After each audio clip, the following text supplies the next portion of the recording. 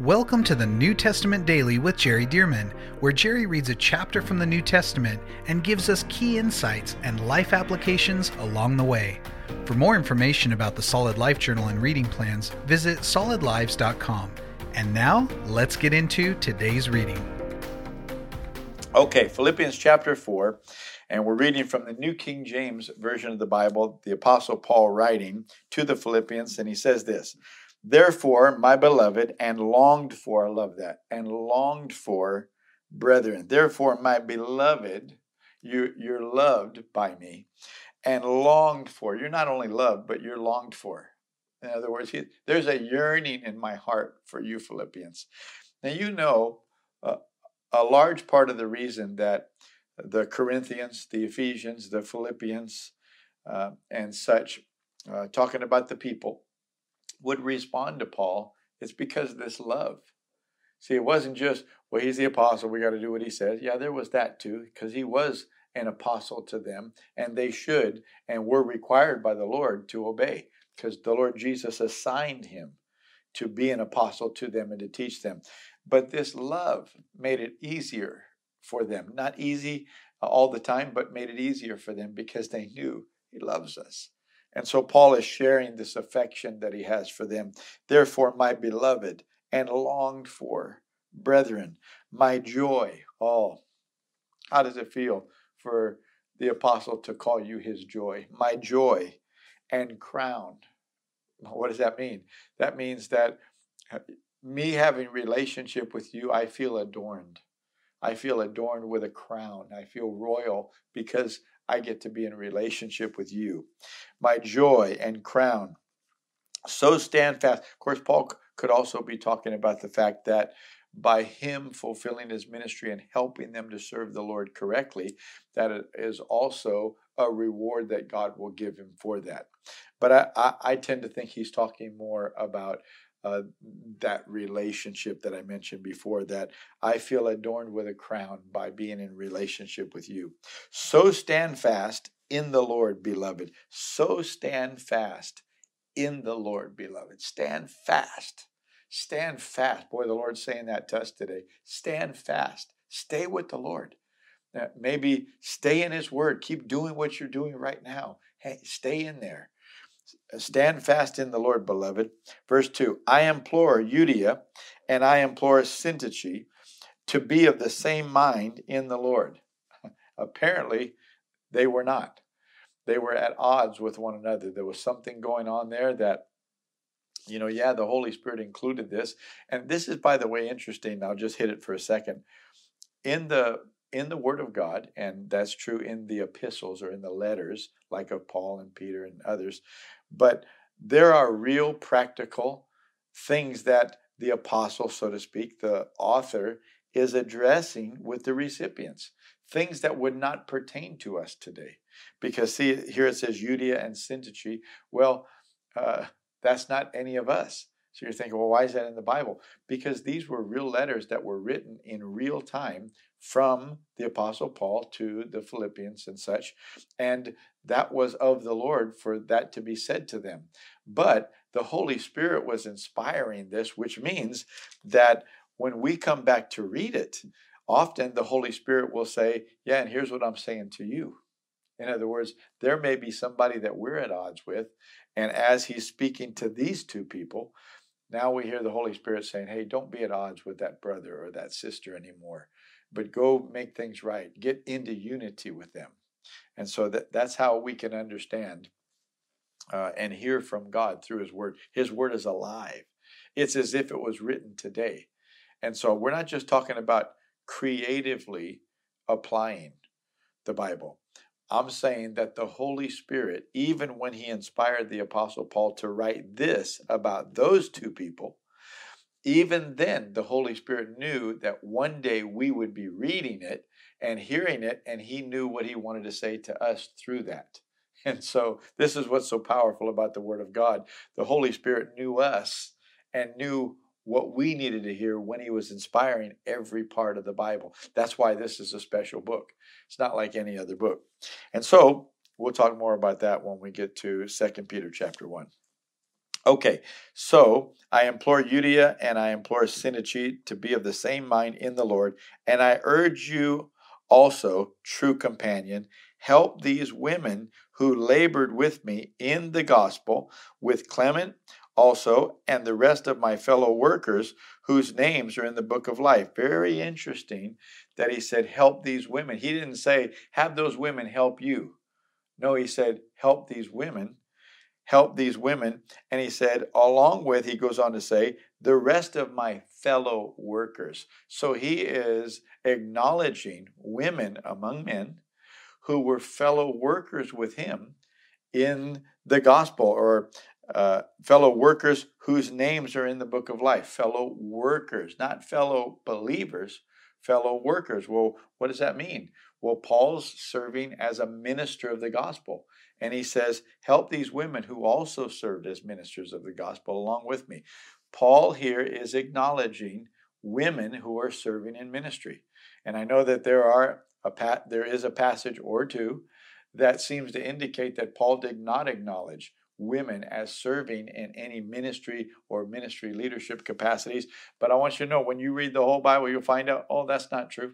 You can't take that one passage, like in 1 Timothy chapter 2, and ignore the rest. No.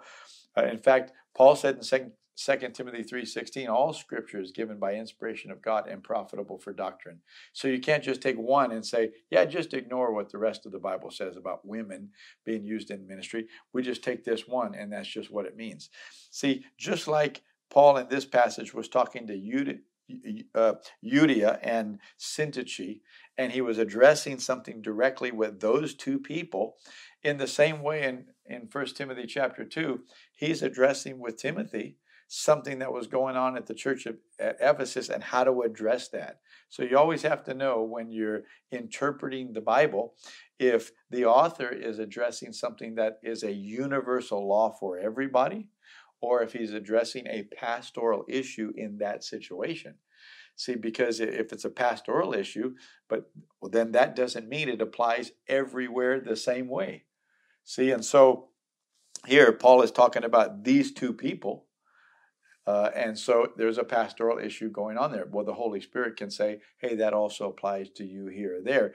But it doesn't necessarily mean that, for example, there might be a person in the church where you're attending, and that person is walking in the flesh. I mean, that person is not right with God.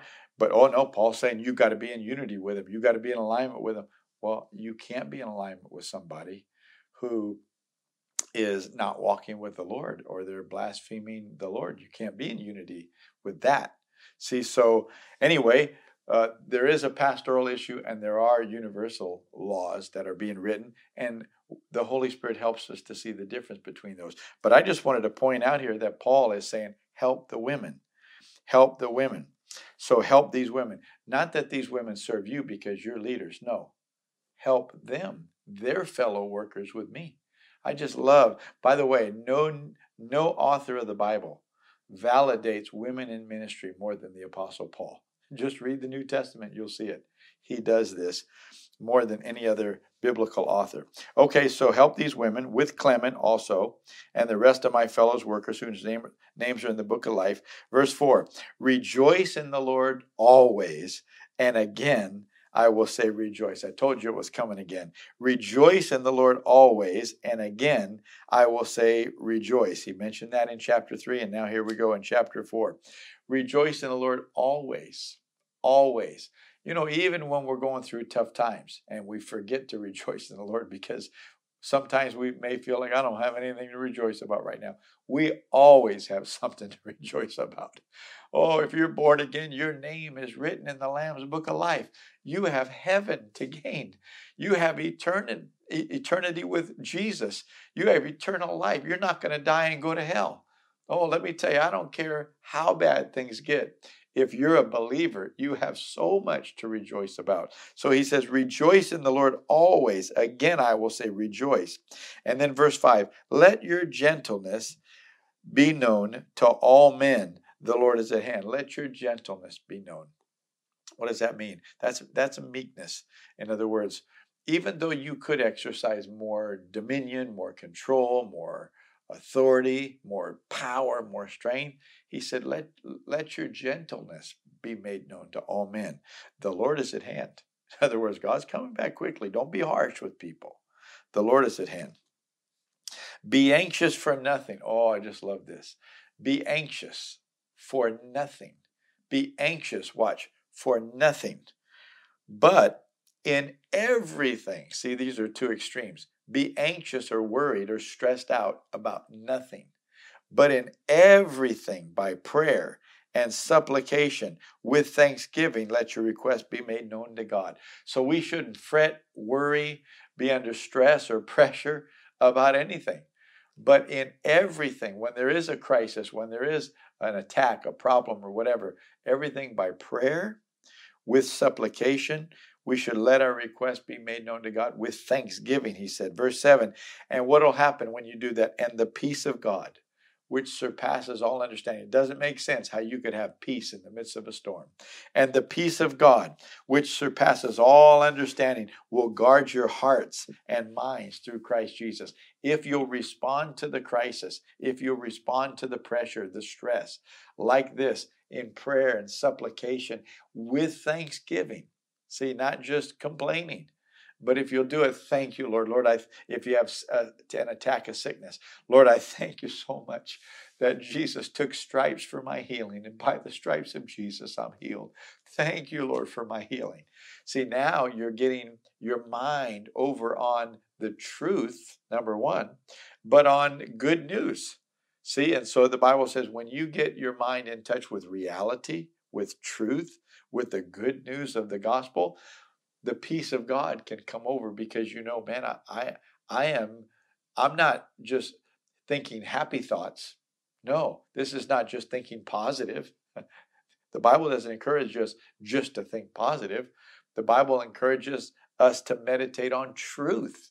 Truth is better than positive. Positive could not even be true, but it's positive. The truth of the gospel is real. This is truth. And boy, when we do this, now the peace of God will guard our hearts and minds. It doesn't make sense why we can have such peace, but it'll guard our hearts and minds. Verse 8, finally, brethren, here's another good verse. Listen to this.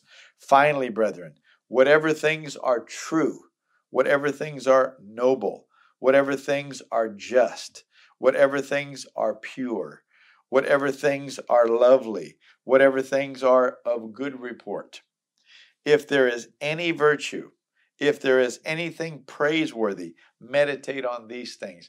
He's saying it's easy to go negative. It's easy to walk in criticism and complaining and backbiting, gossip and such. He said, no, do the opposite. If there's any good thing, wholesome things, things that are true, things that are lovely, if you can see a person, somebody's criticizing that person, but you have something to say about that person that's a positive attribute.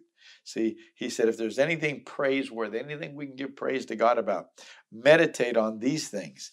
The things which you learned and received and heard and saw in me, these do, and the God of peace will be with you. Notice again, he's saying, do you remember how I lived? He said, I live this way among you. Boy, it's a great thing when you're teaching people to live with the character of Christ, and then you can use yourself for an example. That shows Paul's maturity. But he said, the things which you learned and received and heard and saw in me, these do. These do, and the God of peace will be with you. Verse 10. But I rejoiced in the Lord greatly that now at last your care for me has flourished again. Your care for me has flourished again.